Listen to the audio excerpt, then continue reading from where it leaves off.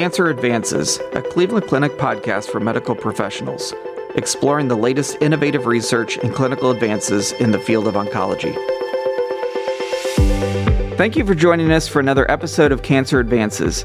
I'm your host, Dr. Dale Shepard, a medical oncologist here at Cleveland Clinic, overseeing our Taussig Phase 1 and sarcoma programs. Today I'm happy to be joined by Dr. Sudipto Mukherjee. Sudipto is a hematologist here at Cleveland Clinic and director of our Taussig Rare Cancer program. He's here today to talk to me about our approach to rare cancers. Welcome, Sudipto. Maybe as we start, you can give us a little background on your role here at Cleveland Clinic. Thank you, Dale. Thank you for inviting me. As part of the rare disease program, which is, although it sounds like a program, it is actually a multidisciplinary team of clinicians, pathologists, and specialists from different departments all across the enterprise. The main focus of this program is to make Cleveland Clinic a center of excellence for these rare diseases because they tend not to get highlighted in most of the cancer programs in the country. We want to make this a one-stop shop where people who have concerns about rare diseases or have been diagnosed with rare diseases to come here, make sure that their diagnosis is unequivocally established, have a good and thorough knowledge about their prognosis and the treatment options available, which at this point in time are not too many, in fact limited, and then give them an opportunity to participate in clinical trials. I have been working with a fantastic team of dedicated clinicians and pathologists and surgeons and radiologists who have volunteered and dedicated their time specifically to focus on these diseases. And this program started around beginning of 2017. We have already made a lot of important strides in these last few years, and we hope to continue to do so. So I guess I'm going to have us take a step back real quick. So rare cancers, rare blood diseases, what do we mean by that? How are we defining what that means to be rare? That actually is an excellent question. When you talk about rare, it means different things to different people, and it could be relative. If you look at it from a big perspective, all cancers are rare compared to chronic diseases like diabetes or heart attack or stroke. In our terminology, we used a very restrictive definition where we defined a rare disease or a rare blood disorder or a rare cancer as less than 2 cases per 100,000 per year in the US. This does eliminate a lot of the common cancers or the cancers that are commonly seen and only includes those that meets that definition criteria.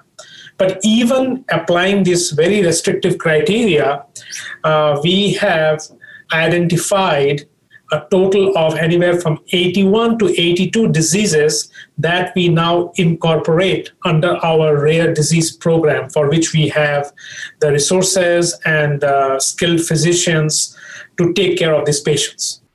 And as I recall, those are primarily based on things where we may have a clinical or a surgical expertise or trial opportunities or things like that. Is that correct? That is absolutely correct. Now, how do we get this into a multidisciplinary approach? How has that happened?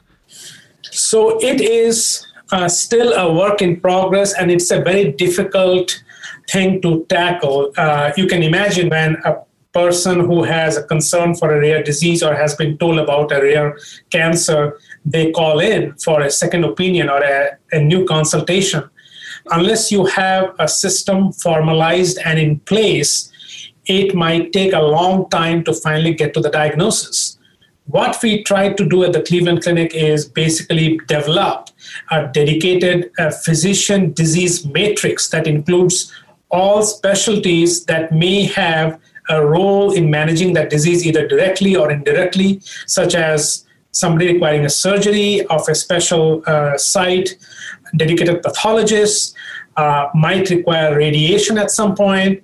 What we do is we follow this matrix that we have developed in consultation with these different departments. So when a person calls in here, we are able to initiate that workflow, and depending upon what steps needs to be done to get a diagnostic yield as quickly as possible, that is what we enroll. So, for example, we would try to cluster the consultations in as few days or even in the same day if possible, and the workflow would go along the lines of, if somebody develops a mass somewhere, they see the surgeon, it gets biopsied, and they are automatically, depending upon the pathologic result, would be connected to whichever would be the most relevant specialty. So if it is a rare disease per se, for which we have dedicated physicians, they will automatically be directed to that person.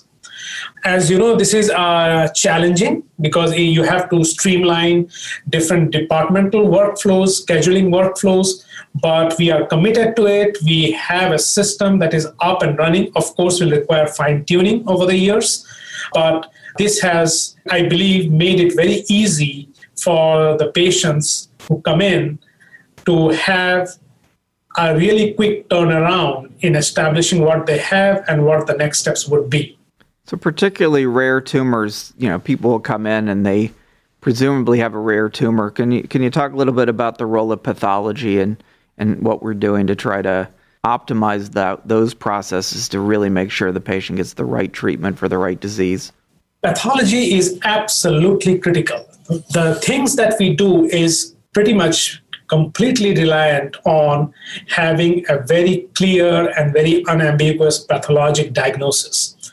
We have a very specialized group of pathologists here, both on the heme malignancy side as well as on the solid tumor side, who have had experience in diagnosing these diseases. They do also have an interest in these diseases. Now, when a patient comes in, what we try to do initially for new consultations is, if they are new and have never had a biopsy done or never been diagnosed but have a concern for it, then we arrange for the biopsies and get them evaluated.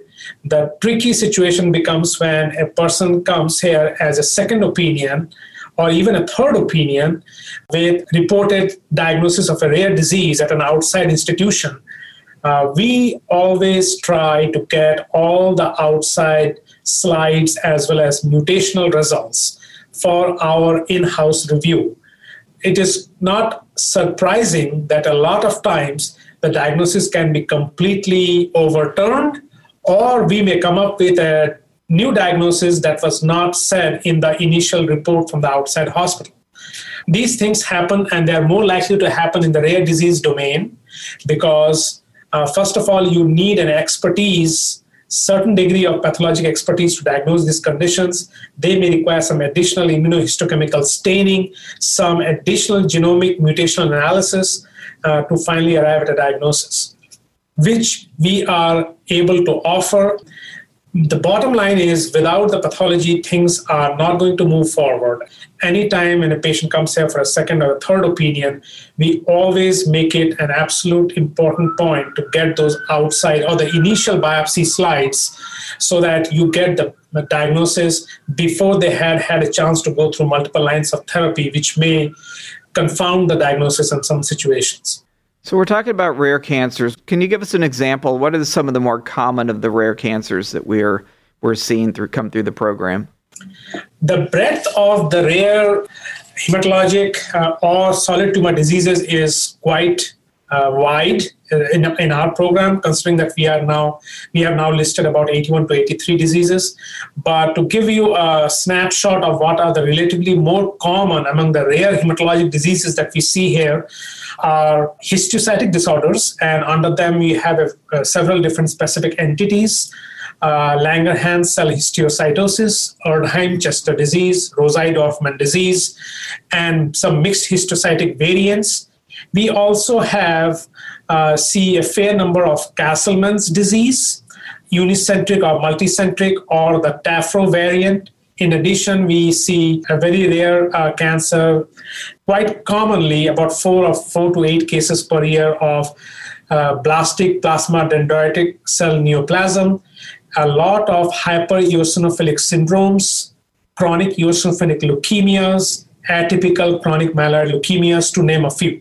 Very good. How would you describe our ability to work with referring physicians? So this is a podcast that sort of aimed at physicians. How do we work with them, and how can we help out management of some of the patients they might find challenging with these rare cancers? My message to our colleagues in the communities and in the referring places is we are open. You can reach out anytime you want, either through the cancer answer line or through an email or calling the office directly. We have a very strong commitment from the department as well as the institute to see any new consultations within 5 business days of hearing about the consult. What we would do would be we will work very closely with you.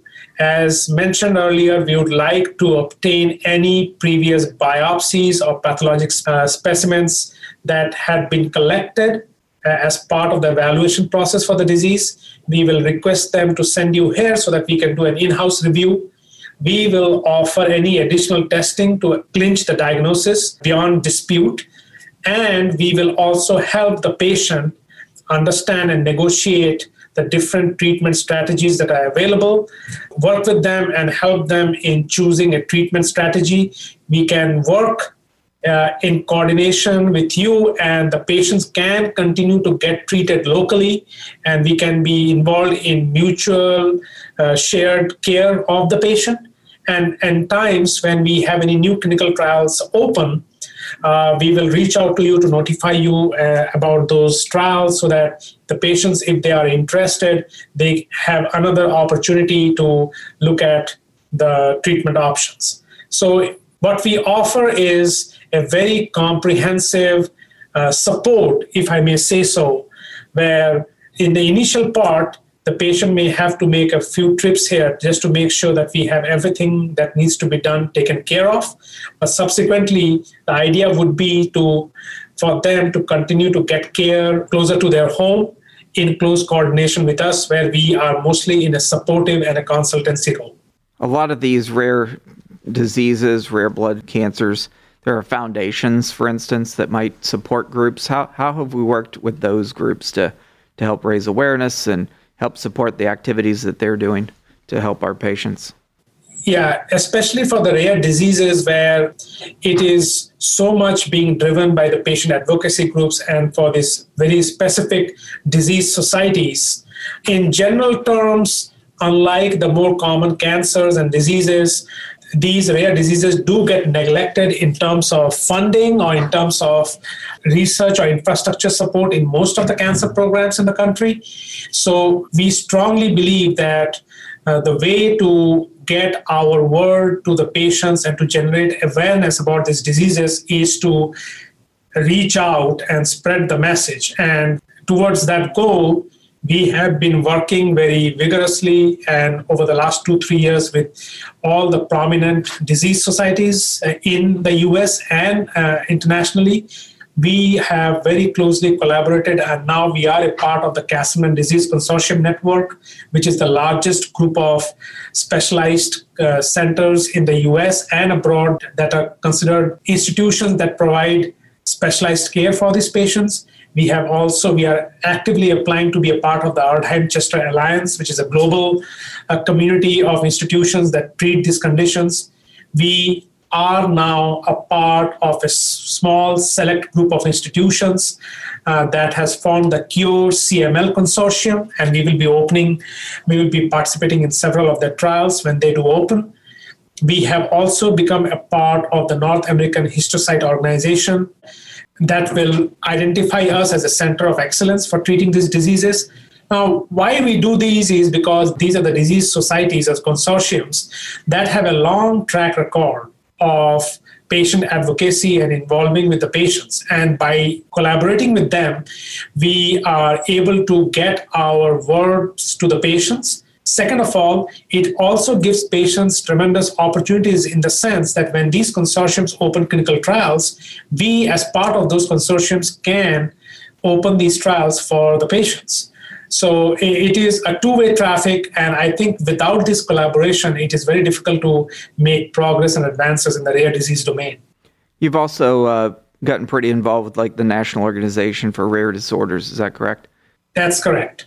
And the National Organization for Rare Diseases is probably the largest organization that deals with a whole bunch of rare diseases, and not just limited to the cancers. They also deal with non-cancer diseases.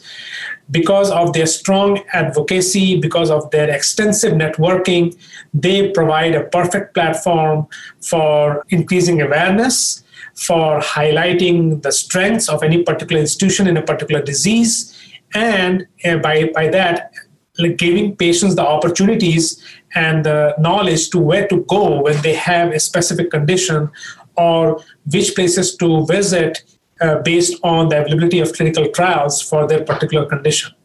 And our goals, our focus on how to treat and manage these rare diseases perfectly aligns with NORD, and we have been very actively collaborating with them, and we hope to continue this partnership for a long, long time. What about our outreach to patients and interactions with them through social media? As you know, the reach of social media is immense. And it is also a very personal way of reaching to the patients and their families who are going through these very difficult to treat diseases. Social media, I think, is something that, because of its reach and because the messages can be tailor-made to particular patients or particular disease groups, we definitely have tried to use this to expand and spread our message. I think this is a forum that gives you unbelievable opportunities in telling your stories, in telling patient stories, in highlighting clinical trial opportunities, or in highlighting any newer clinical trials that will be open to the patients and to the patient advocacy groups in real time. The message is relayed quickly and it is more timely. Information is everything now in today's world, and the sooner you can deliver it and the more accurate the information is, the more likelier it is for the patient to get benefit from it. And that in turn also increases our reach among the patients. That also makes us able to highlight our work. And hopefully it's a symbiotic thing where not only we benefit in telling the patients what we can do for them, it also gives the patient the knowledge and the opportunity to come and visit us if they are going through a situation which has been hard to diagnose or treat. So speaking of sort of that electronic outreach, we have certainly gotten more into an era of doing electronic consults and virtual visits, and certainly the ability to do that allows us to reach out to people in rural areas, for instance, that might not have had specialty care as easily available. So how have we sort of been able to harness electronic consults and virtual visits to treat patients or provide recommendations for patients with rare diseases? That part is a work in progress. We have done things in bits and pieces, but we are actively working with our distance visit colleagues to formalize it. What it will eventually end up happening is, if anybody has any specific condition about or a concern about a rare disease, either they are going through it or one of their loved family members are going through it, they can easily go to the website, find the number or the page, and gives us a call, and then our distance health visit people take over. They arrange for all the records to be delivered to the concerned physician who will be doing the consult. We do make it a point, if we can, in a timely manner, to get the outside biopsy slides, because as I've said before, pathology is the key. But that is not typically a holdout. We try for that in parallel. And then we set up it could be a video consultation or it could be a telephone consultation where we have reviewed all the records from before and we talk to the patient and formalize our recommendations. Now, sometimes these are things that can be done in coordination with their local docs or the local hospitals. Sometimes they may have to come down here for a one-time visit just to make sure that all the diagnostic evaluations are complete and the treatment recommendations are finalized.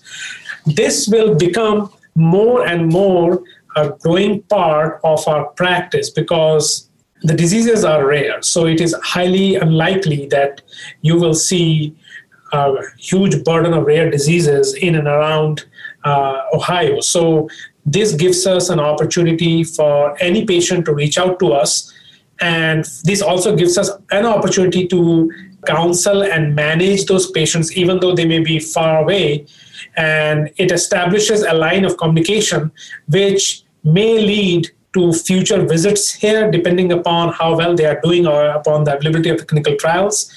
And it also helps us spread our expertise, making it easier for people living far away to tap into and benefit from it. Lots of great work that's happened so far. What's the biggest gap, do you think? What's the next big step you'd like to take this program as far as we can? I think the growth of the program is always an ongoing work. A program never stops growing. It's all about how hard you work to get your message to the patients, how hard you work to make it accessible to the patients. I think access is a huge deal in these patients with rare disease, with so many fears and concerns and limited therapies.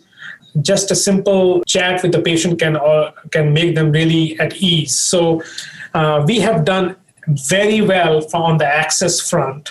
We are working very hard to increase accessibility, not just in-person accessibility, but also electronically, as we have just discussed.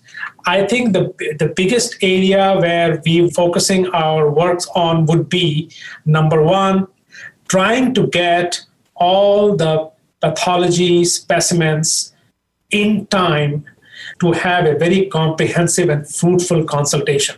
That is a very challenging task to do because sometimes the biopsies can be spread over several institutions. Outside diagnoses have been overturned on our in-house review on a fair number of patients. So that is always a challenge to get all the tissue specimens in before the final consultation happens. So we know exactly what are we dealing with. And finally is a push to open more clinical trials in the rare disease domain, because at the end of it all, once the diagnosis is said and done, we would like to offer them treatments. And the more treatment options you have, the better it is for the patient. And that is something which is on everyone's mind. Like, I have this disease, what can I do about it? So these are the areas we are focusing on heavily right now. Well, thank you very much for great insight on this very important topic. Any additional comments? The only thing I would say to wrap this up is we are open 24/7.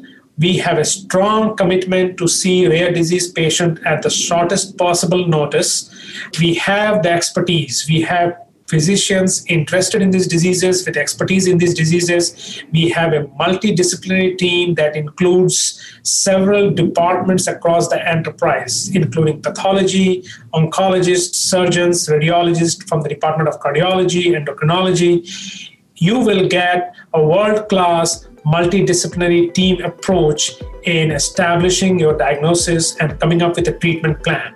And we have a strong commitment to a very quick access and a strong commitment to a lifelong supportive care. So any questions you have, do not hesitate to reach out to us, and we will do our best in taking care of you. Well, thank you very much for being with us today. Thank you very much for inviting me.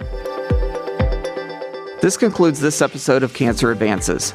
You will find additional podcast episodes on our website, clevelandclinic.org/Cancer Advances Podcast. Subscribe to the podcast on iTunes, Google Play, Spotify, SoundCloud, or wherever you listen to podcasts. And don't forget, you can access real-time updates from Cleveland Clinic's Cancer Center experts on our Consult QD website at consultqd.clevelandclinic.org/cancer. Thank you for listening. Please join us again soon.